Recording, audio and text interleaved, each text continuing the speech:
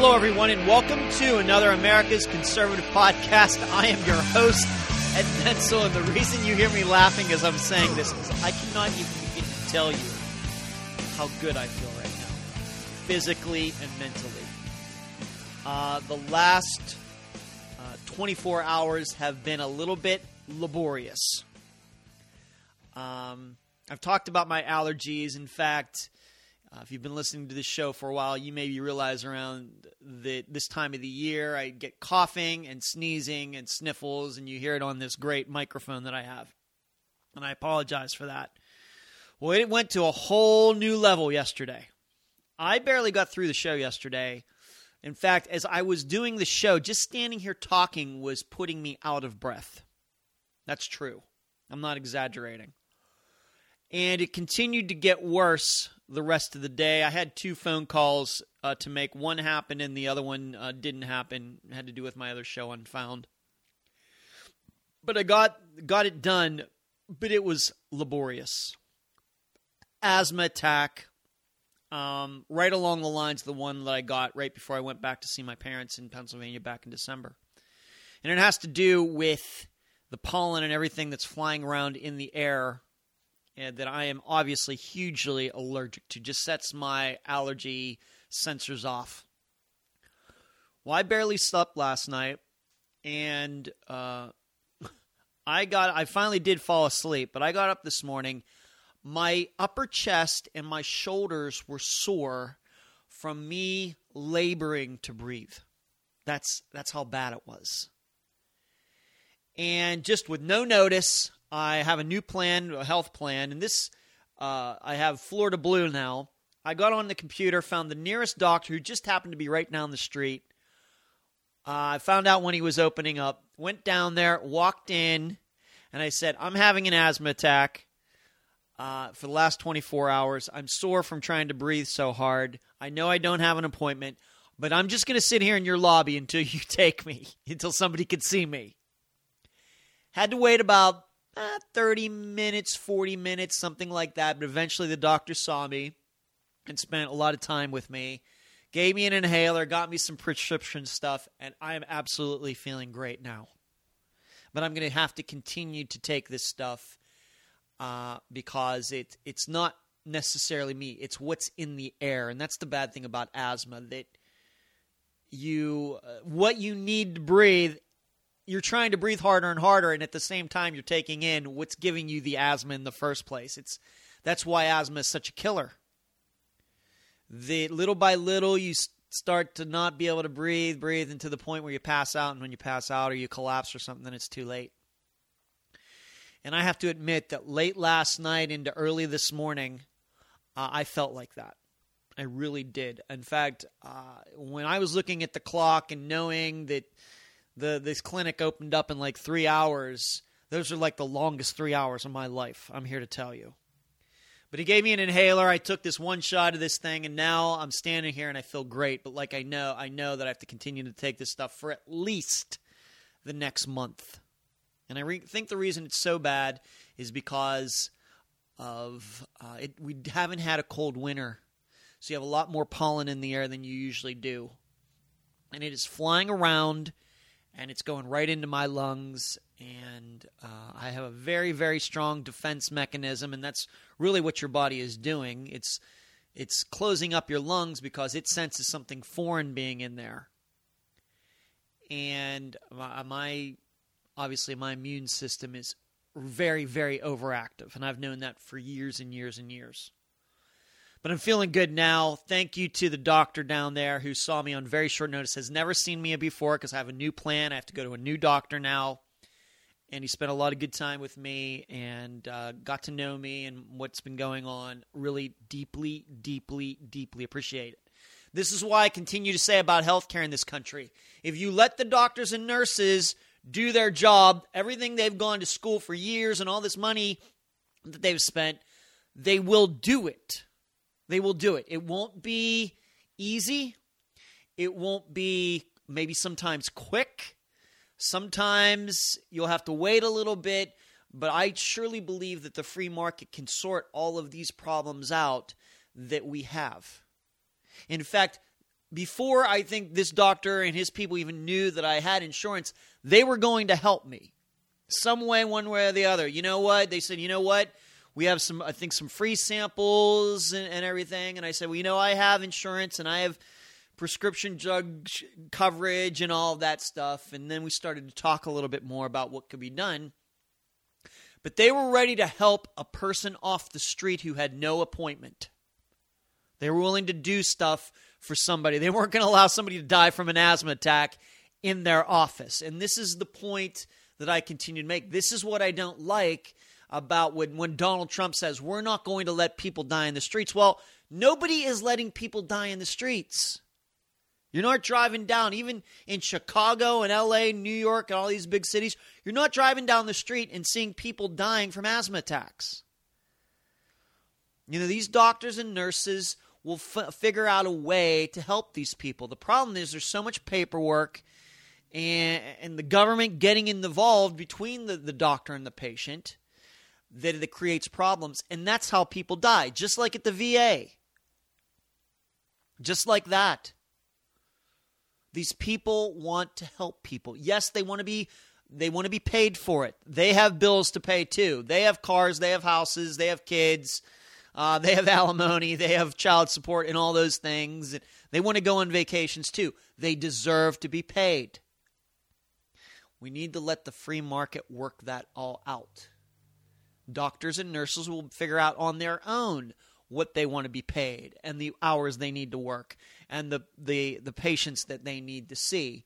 And in the end, I think that this will work out. It would take some time. It wouldn't figure itself out overnight. And if that continued, there would be constant tweaks to it.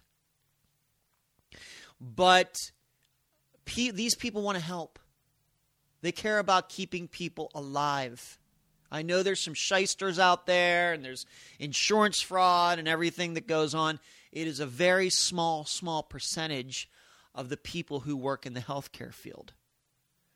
But I think that, unfortunately, we've gotten to the point where with all this talk about healthcare, like within the last 10 years, let's say, it almost feels to me like doctors and nurses and people in those fields, cardiologists and surgeons and MRI techs and whoever else, it feels to me like they are starting to get a little bit of a bad reputation.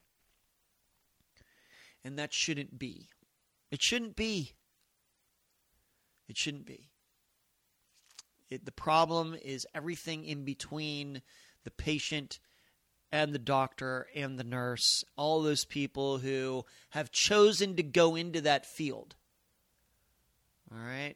Yes, I know. Maybe some of them went in for the money. I think of that movie Gross Anatomy with Matt Modine. Are you in it? What was the constant question in that movie about? Are you in it for the money or are you in it to help people? It's been years since I saw that movie. And there may be some people who got into being doctors for the money. Maybe. We know the doctors can make good money. Of course, if they're heart surgeons, really, specialty, especially if they're doing plastic surgery, something like that. But along with that goes helping people, and that, I think, is their main goal. They make money through helping people. There shouldn't be anything wrong with that. Let them do it. So I'm very fortunate to walk into that place, and it's just a little clinic right down the street. I mean, I could walk there, right down the street from where I live here in Madeira Beach, and I'm glad they could help me out on such short notice. So let's get to the show. I guess that's a little bit of a show there, a little political healthcare rant. Neil Gorsuch is your pick. And I was just, right before I got on to do this show, I emailed my buddy Dave and I told him, because there's already talk, if they're going to do the nuclear option or the Democrats going to filibuster this guy. I don't think that's going to happen. Okay, I know that some of them, and I guess many Democrats outside of government, are bitter about what happened with Merrick Garland, how he was nominated what was it, back in March of 2016, April of 2016, and the Republican Senate refused to hear his nomination. First of all, that's perfectly constitutional, perfectly. Second of all, I'm not sure, looking back at it now, and now that we know who Trump's pick is, there certainly seems to be more energy for Trump's pick with Neil Gorsuch than there was for Merrick Garland and Barack Obama's pick. That's my perception. I could be wrong about that, but that was my perception going back. I don't remember a lot of liberals and Democrats jumping up and down about how happy they are that Merrick Garland was nominated. It was like, okay, yeah, great. And then once I think they found out that the Republicans weren't going to hear his nomination, that's when they got all, well, they need to do this, and you look at them undermining this, and they should. We know what they said. It wasn't until there was some resistance that they started getting excited about Merrick Garland. That's how, at least how I remember it. Whereas now, you can see all over places, from National Review to Hot Air to RedState.com to the NewAmericana.com, sites that sometimes agree with each other and sometimes don't. There is a lot of positivity regarding this guy. We'll see, and I'll get into that in a second. But once again, there seems to be a lot more excitement about Neil Gorsuch, who I have to admit I've never even heard of until a couple weeks ago. But I don't really follow that stuff closely. So there seems to be a lot of excitement, more excitement for him than there was for Merrick Garland. Maybe it's just for the fact that people were a little afraid, me included. And I guess I was wrong. I'm going to say that I was wrong on what Donald Trump who he was going to pick, at least for now. At least for now. But maybe it's just relief. Maybe this excitement I read and I see today is just relief that Donald Trump made a pick that was in the ballpark of what is acceptable and a worthy successor to Antonin Scalia. I have to admit, I doubt this guy is going to take Antonin Scalia's place. Antonin Scalia was one of a kind, a unique mind, and I think that you start putting the Antonin Scalia label on Neil Gorsuch, you might be let down by him. We don't know. First of all, we don't even know how he's going to rule. We don't know. We know how people have been nominated and then changed.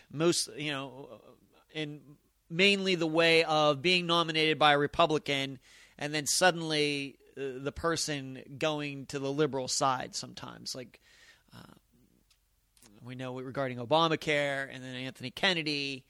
So even Ronald Reagan got Antonin Scalia right, but with the woman that he nominated, whose name escapes me right at this second, kind of wish-washy. So you never can tell. You don't know. But I think the excitement you're reading today and seeing is just a relief. Okay, and I guess it's great. It's great. And I was, I guess, wrong with that. But we won't know until he starts making decisions. And then we're going to see what Trump's 3 a.m. tweets say about the decisions that his Supreme Court justice is making. So, getting back to Merrick Garland, I just didn't sense a lot of excitement on that. And I think that liberals are kind of rewriting history. Suddenly now they're like the biggest Merrick Garland fans in the world, and they think that the Democrats in the Senate should filibuster because Merrick Garland got screwed over. Well, the way I remember it is that you guys weren't really excited about it anyway. I think probably because he wasn't Lanny Guinier or somebody like that. Remember going back to the 90s. Remember her name? Remember her? So, it just seems there's more excitement on the Republican side for Neil Gorsuch than there was on the liberal side for Merrick Garland last year. Here's, though, I think, continuing that idea. I'm going to be surprised if the Democrats really, really go full bore to try to stop this nomination. Okay? Yes, maybe they saw a way with Merrick Garland, even though they, like I said, the excitement wasn't high. They saw a way to seal the court as liberal for the foreseeable future, for maybe generations, as so many people arguing for Trump said. One of the reasons they voted for Trump, people voted for Trump, because he was going to get to make a Supreme Court pick very quickly in his time as president. But I also think maybe kind of underneath that the Democrats might be thinking, well, you know what? And I know they usually aren't this rational, but they might have been thinking, well, Merrick Garland, yeah, he would have been great, but maybe not as liberal as we would have liked. And really, Antonin Scalia, he died in office probably, a few years before everybody thought he was going to. So maybe the Republicans should be given this one. Maybe. I know that liberals and Democrats are rarely this accommodating. But I'm wondering if that's kind of going on behind closed doors right now. Being that, once again, Merrick Garland was not going to be some revolution. It wasn't like he was a transgendered black woman who was born as a black man, who's also Muslim, and was born in Nigeria and then came to the United States and became a citizen, or came to the United States illegally and then went to Harvard and got his/her law degree. Merrick Garland wasn't that. Merrick Garland was just some old white guy that, and we know that old white people, it seems both men and women, are falling out of favor in the Democrat Party. So once again, you have to wonder how hard they really, really supported Merrick Garland. I'm going to say that there were many liberals and Democrats who wanted a black woman nominated, or another Hispanic woman nominated, or a gay justice nominated. Merrick Garland, just a white guy. And so because of that, they may be thinking, well, we were going to get this Merrick Garland guy anyway. Maybe it's just this time around, we'll give it this Neil Gorsuch guy the pass. He's just taken Antonin Scalia's seat. The odds of him being as conservative as Antonin Scalia are fairly low. This is probably the best we're going to do at this time. And in fact, you can read in a couple places where it's been said, and once again, I have no intimate knowledge of any of these people who were on Trump's list, but Neil Gorsuch is considered to be one of the more moderate people, judges on that list. I think William Pryor was seen as being one of the most originalist, most conservative, I guess you'd say. Neil Gorsuch was not that. He was more to the lefty side of what people consider to be a fairly conservative list. So that's who Trump went with. I still think that's a mistake. And here's why. This is where I'm going with this. Well, now that maybe the Democrats are thinking, well, you know what? They're going to get to refill the court with somebody to take Scalia's place. Well, probably, odds are, none of those other justices are going to be retiring or dying anytime soon. I know Clarence Thomas, he's been around for 25 years, but I don't think he's going anywhere. Sam Alito has only been in a position, 12 years, 13 years. The main Supreme Court justice, he's not going anywhere. I want to keep saying John Roberts, he's not going anywhere. He's a fairly young guy. So the odds of him croaking, unexpectedly, not very high. And so now you have Neil Gorsuch, which would make up, seemingly, the four originalist / conservative guys on the court. And then you have the four liberals, Breyer, Sotomayor, Kagan, and Ginsburg. Man, I'm amazed I can do this off the top of my head. And then you have that guy in the middle that kind of goes back and forth, and that's Anthony Kennedy. The problem is going to be that the odds are is that Anthony Kennedy or Ginsburg or Breyer are probably going to be one of the next ones who retire or unfortunately die. Once again, I want all the justices to live to be 150 years old. For the record, do not send the Secret Service, whoever defends or protects those people, to my door. I want them all to live to be 150. That's when the problem is going to start. Because if Trump wants to continue on this path, if he's going to be loyal to what he said during the campaign, that he's going to nominate conservative judges, originalist judges, that if, say, Ruth Bader Ginsburg retires, and she's, I guess I didn't even know this, she had pancreatic cancer at one time. I mean, she's one of the few survivors of that disease. So, she got nominated during Bill Clinton's term, and she's not getting any younger. So, what is Trump going to do then? I think that the Democrats are going to be much less accommodating then than they are now.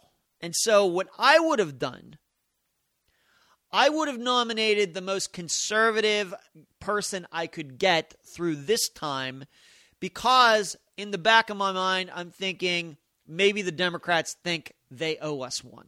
Maybe. We'll just see how it goes.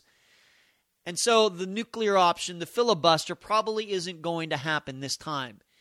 It'll probably happen next time. So then you want to have somebody that's still to your principles, but maybe the person is not as divisive. Let's just put it that way. Still has a strong core, strong idea about the origins of the Constitution, but maybe has been a little softer tone. Just has a little bit of a lighter touch.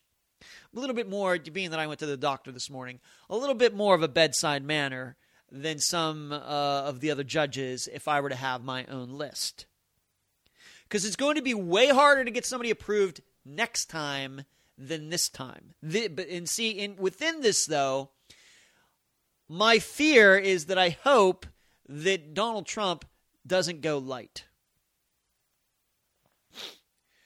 I'm hoping that he didn't pick, he picked Neil Gorsuch because he took recommendations from the people who know stuff and is following through. And I hope this is a pattern. I do. My problem is that I hope he doesn't get into this idea that, well, you know what? We got our conservative this time. Well, they lost the liberal. So, we need to satisfy those liberals out there. I need to go a little bit wimpier next time. Like way wimpier, to the point where Democrats don't issue any threats and don't think about a filibuster and all of that. Because next time no matter what happens in the next few weeks, however long this nomination process the approval process is going to take, next time, if it's a liberal who retires or dies, it's going to be like 1,000 times worse. And there's no amount of because then the Democrats will be in the position that the Republicans have been in for the last year, where Donald Trump will have the opportunity to nominate another conservative justice along the lines, if it's Neil Gorsuch, to the point where you now have 5 justices who are fairly young. I guess Clarence Thomas would easily be the oldest of those, but they aren't going anywhere. And you'd have 5 guys on the court who, or if he nominates a conservative woman, that's fine too, who aren't going anywhere anytime soon. Whereas that's what Democrats were hoping was going to happen last year with Merrick Garland. They were going to think, oh man, look at this. Look at this. This is going to be sweet. We're going to have Merrick Garland. We're going to have Ginsburg for as long as she's alive. We're going to have Kagan. We're going to have Sotomayor. And we're going to have Breyer. And it doesn't even matter what Anthony Kennedy does anymore. We're just going to have this locked up for a while. And they also, of course, were thinking that Hillary Clinton was going to win. And they were getting all excited about the Supreme Court for like the next 30 years. Well, now it's flipped. And turnabout is fair play. What happens if Ruth Bader Ginsburg or one of those other ones can hold out until the election year in 2020? Do you think that the Democrats, if they somehow get control again, will try to filibuster and stop everything, hoping that a Democrat president gets elected in 2020 and is inaugurated in 2021? Probably. So it's not this time that's going to be difficult. It's next time, because of the spot that will most likely be filled. Not field, F-I-E-L-D, but filled. I do say those two words differently. Field and filled, F-I-L-L-E-D. It's going to be interesting. And I hope that, and I think whoever Trump nominates next, if he gets an opportunity, it'll be a factor of what Neil Gorsuch does.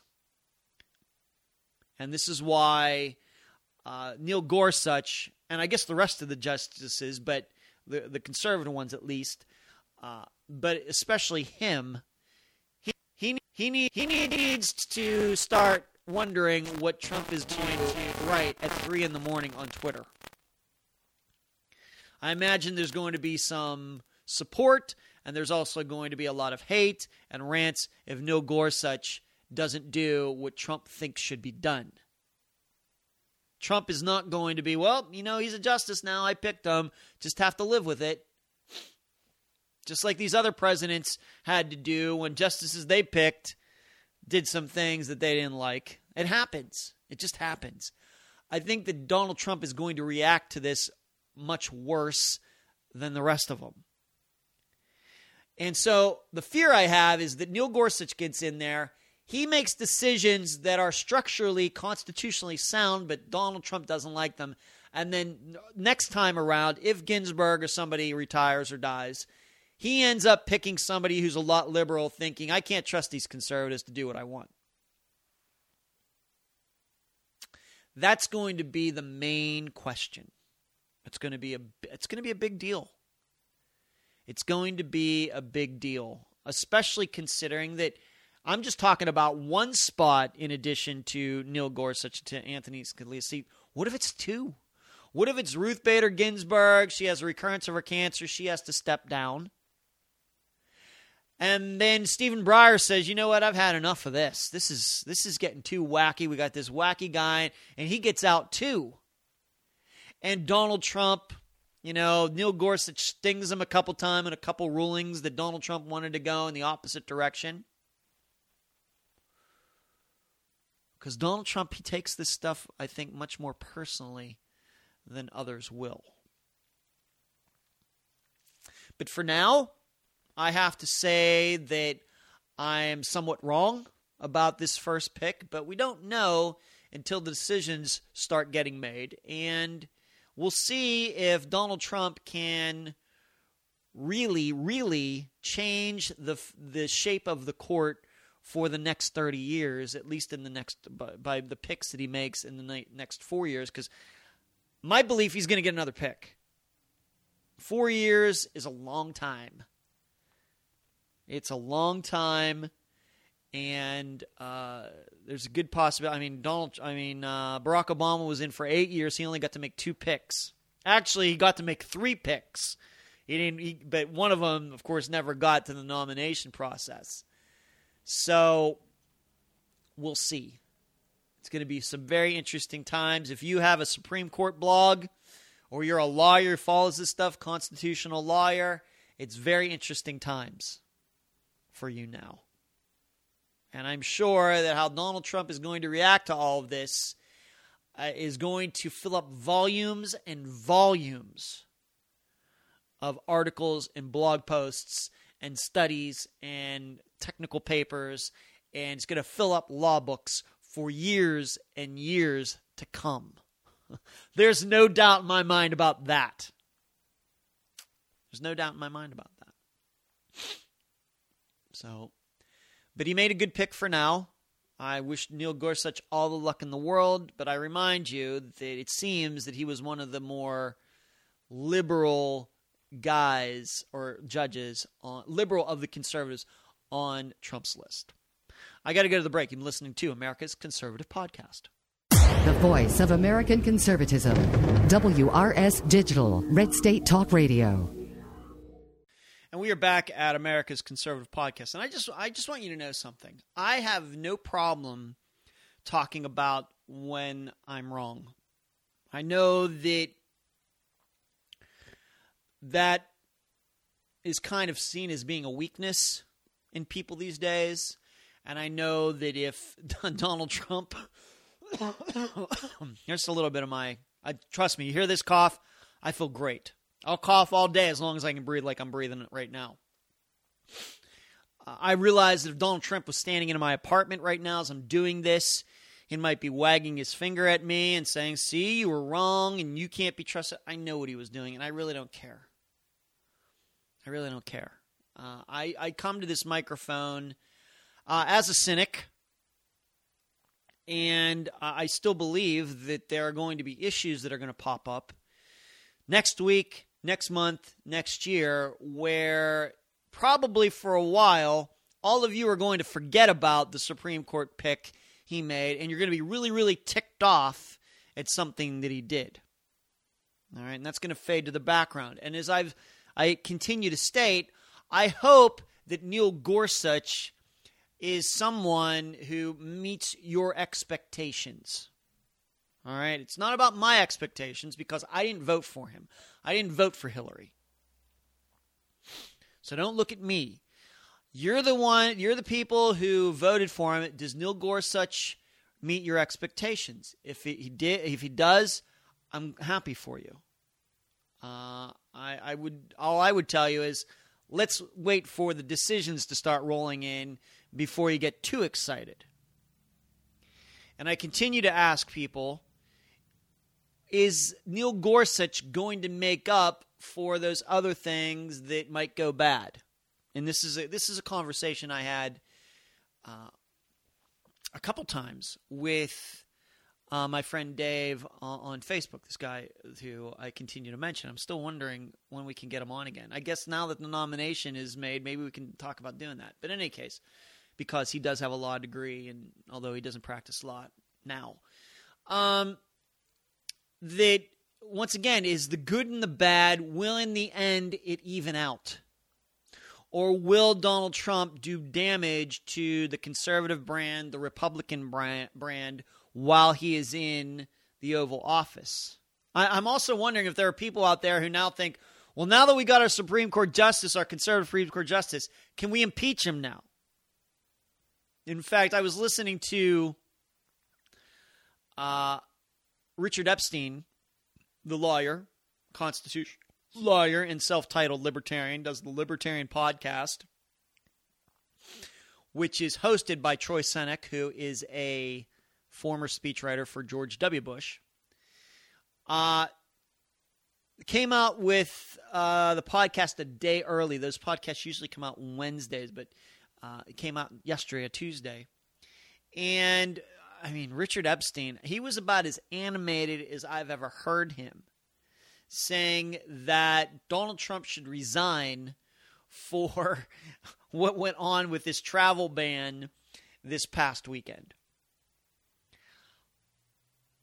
And that's why I say that there are probably people out there thinking, okay, now that we got Trump to do that, maybe we can get rid of him and put Mike Pence in there.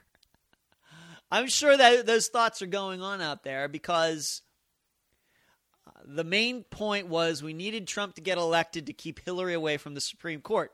Well, you did that, and now you got your good pick. And being that you're so up in the air on whatever else Donald Trump may do, time to get rid of him. It's like, okay, you did what we wanted you to do. Now we can get rid of you. That would be really funny. I know that's never going to happen.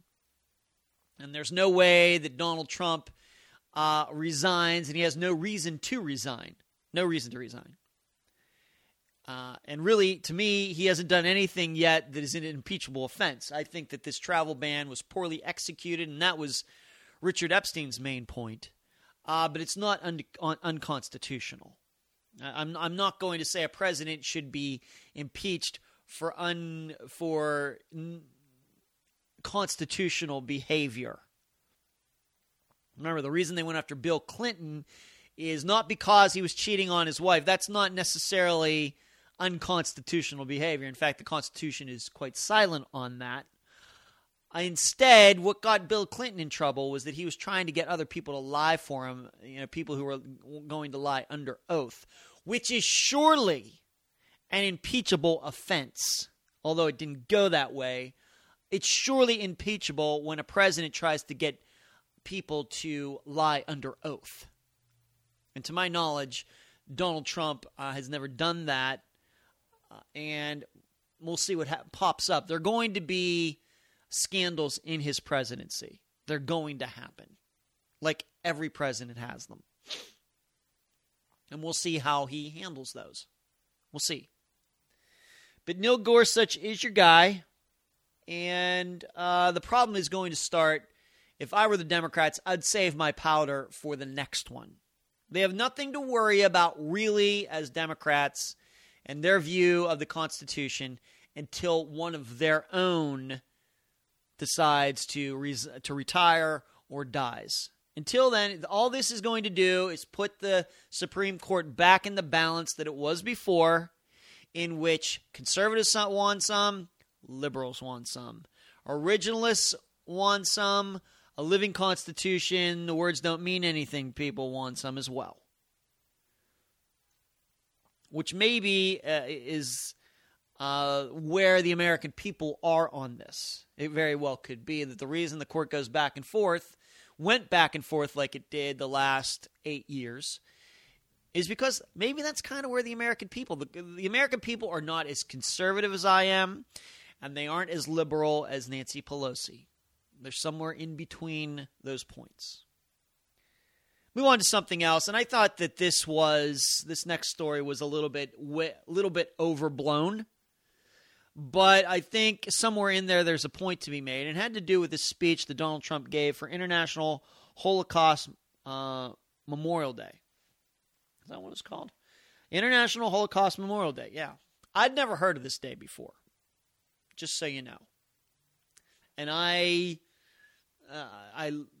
like reading about World War II. I like watching YouTube videos about World War II, about everything from how Germany was split up to D-Day to Midway. I like reading about all of it and watching. It's interesting to me. In fact, I can tell you some of those YouTube videos on Midway, the Battle of Midway, I've watched multiple times. But I'd never heard of International Holocaust Memorial Day, and Donald Trump gave this speech, and somehow, although he talked about the innocent people who died during the Holocaust, he never did say the J word, and that would be Jews.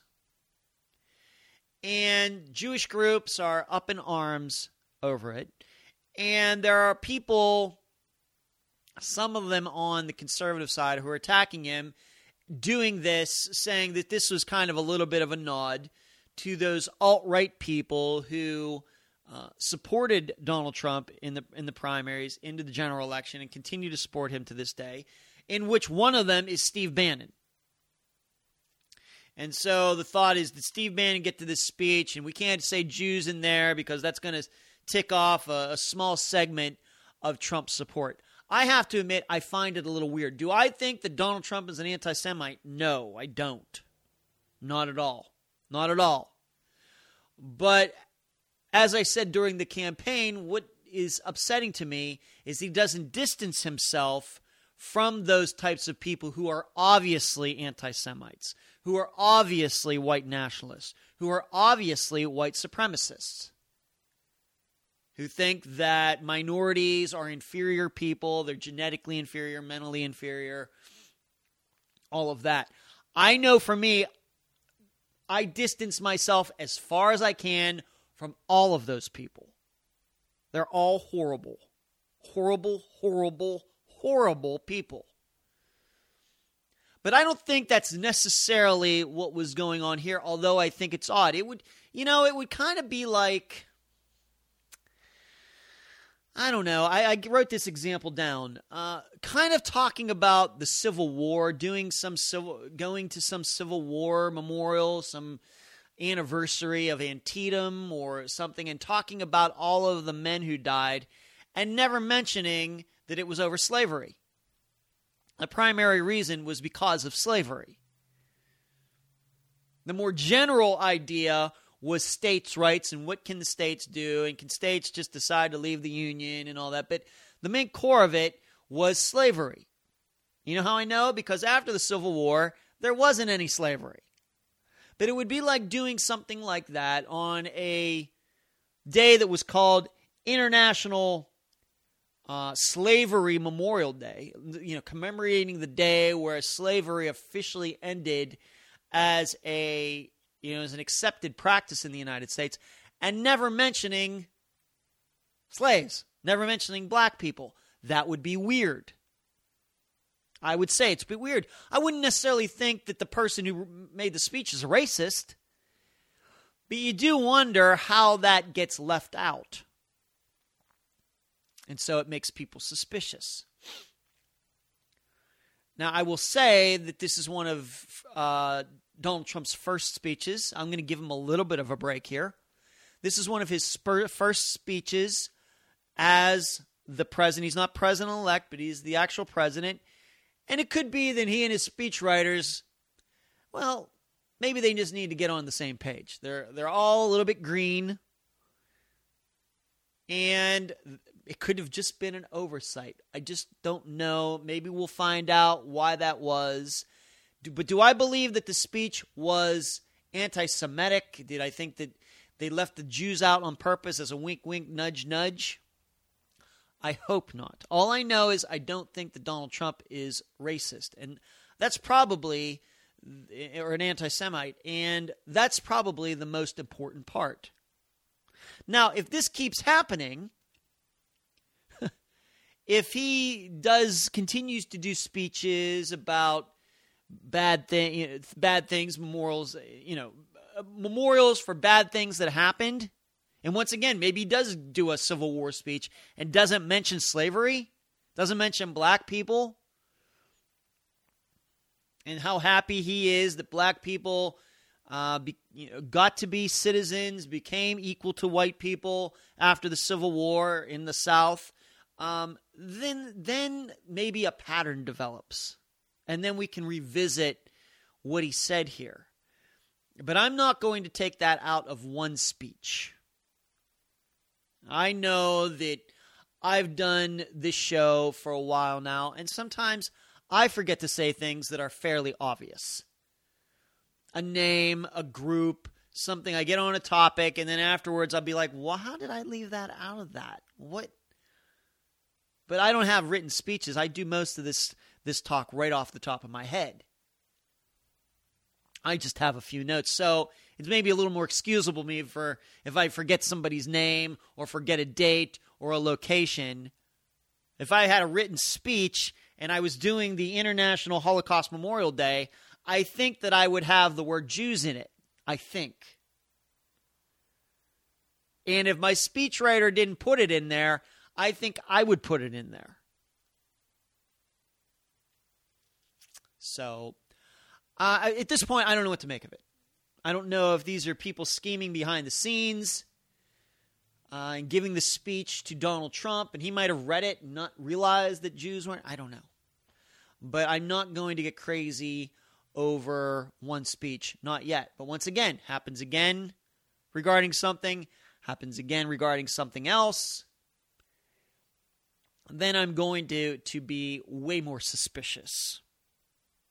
Let's move on to something else.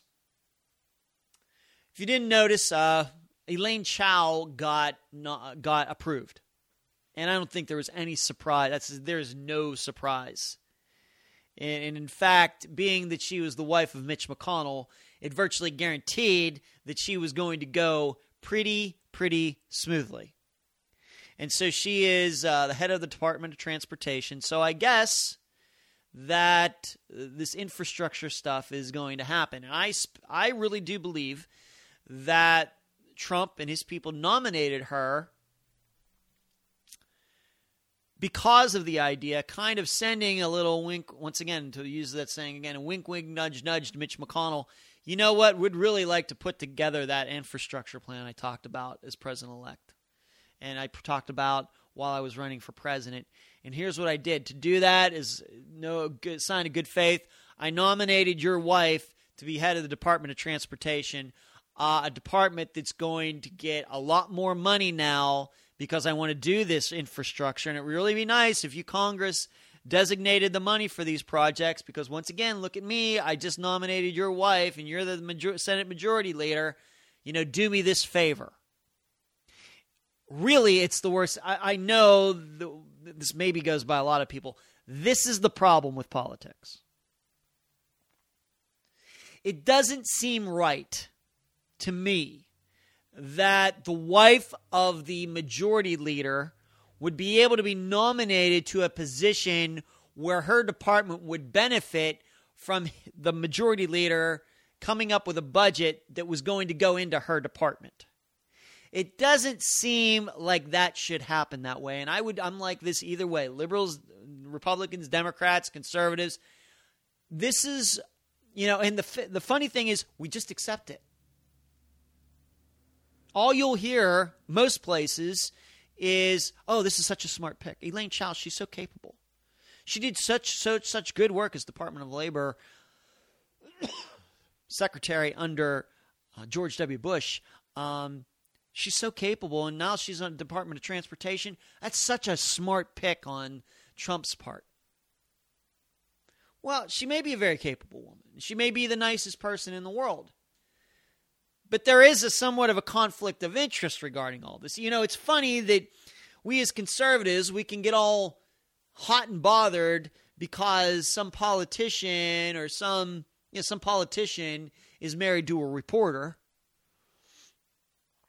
Somebody or a reporter goes from becomes a reporter after being an official in the Barack Obama department somewhere, some spokesman somewhere, and then becomes a reporter for CNN. We get all ticked off about that. No objectivity.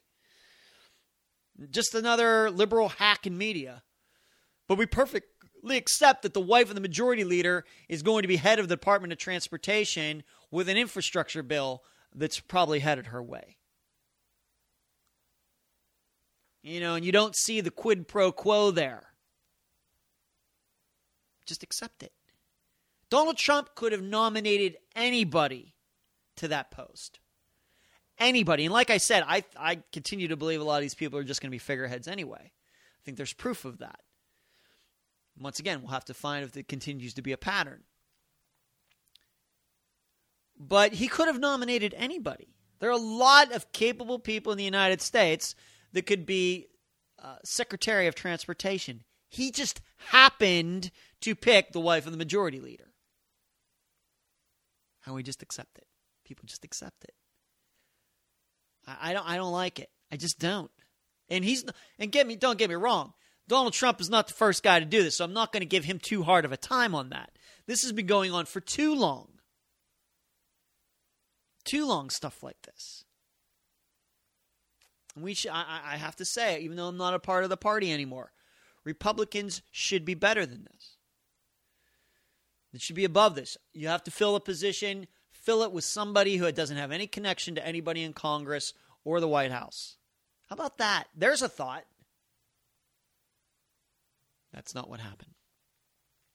One more thing before I go, and I have about 5 minutes left.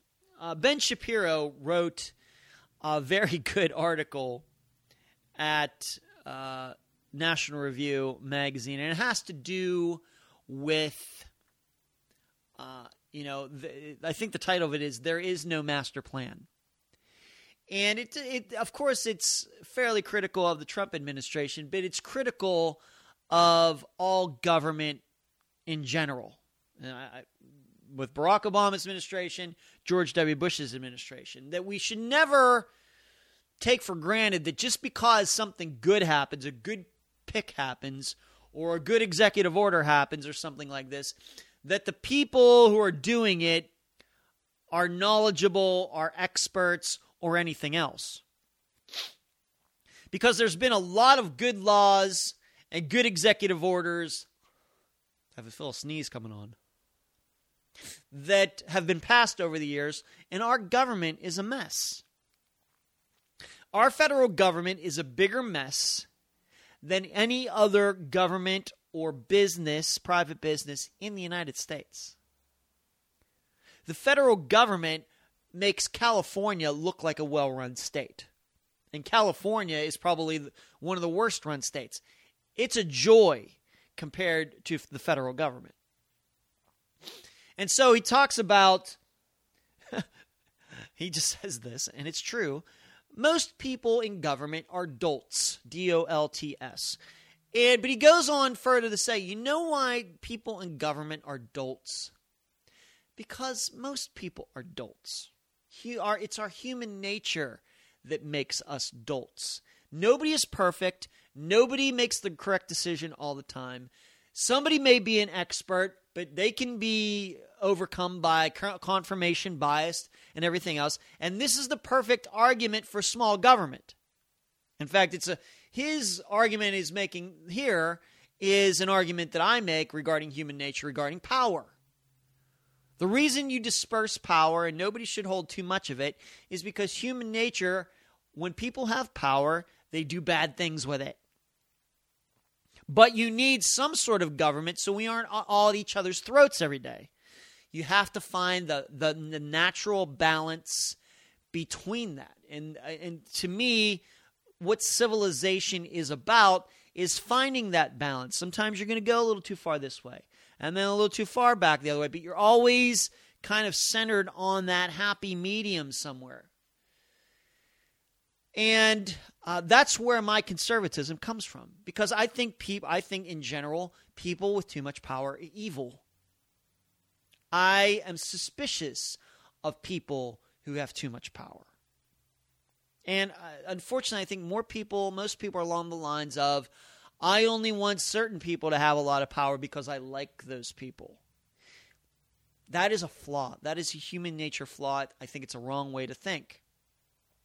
But Ben Shapiro is saying, you know why people in government are dolts? It's because people in general life are dolts.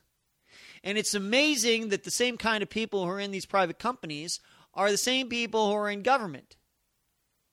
They're making bad decisions. They're ducking out early on Fridays.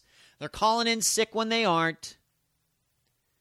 Sometimes they take their jobs a little too seriously, and they wake up every day just looking to ruin somebody's life.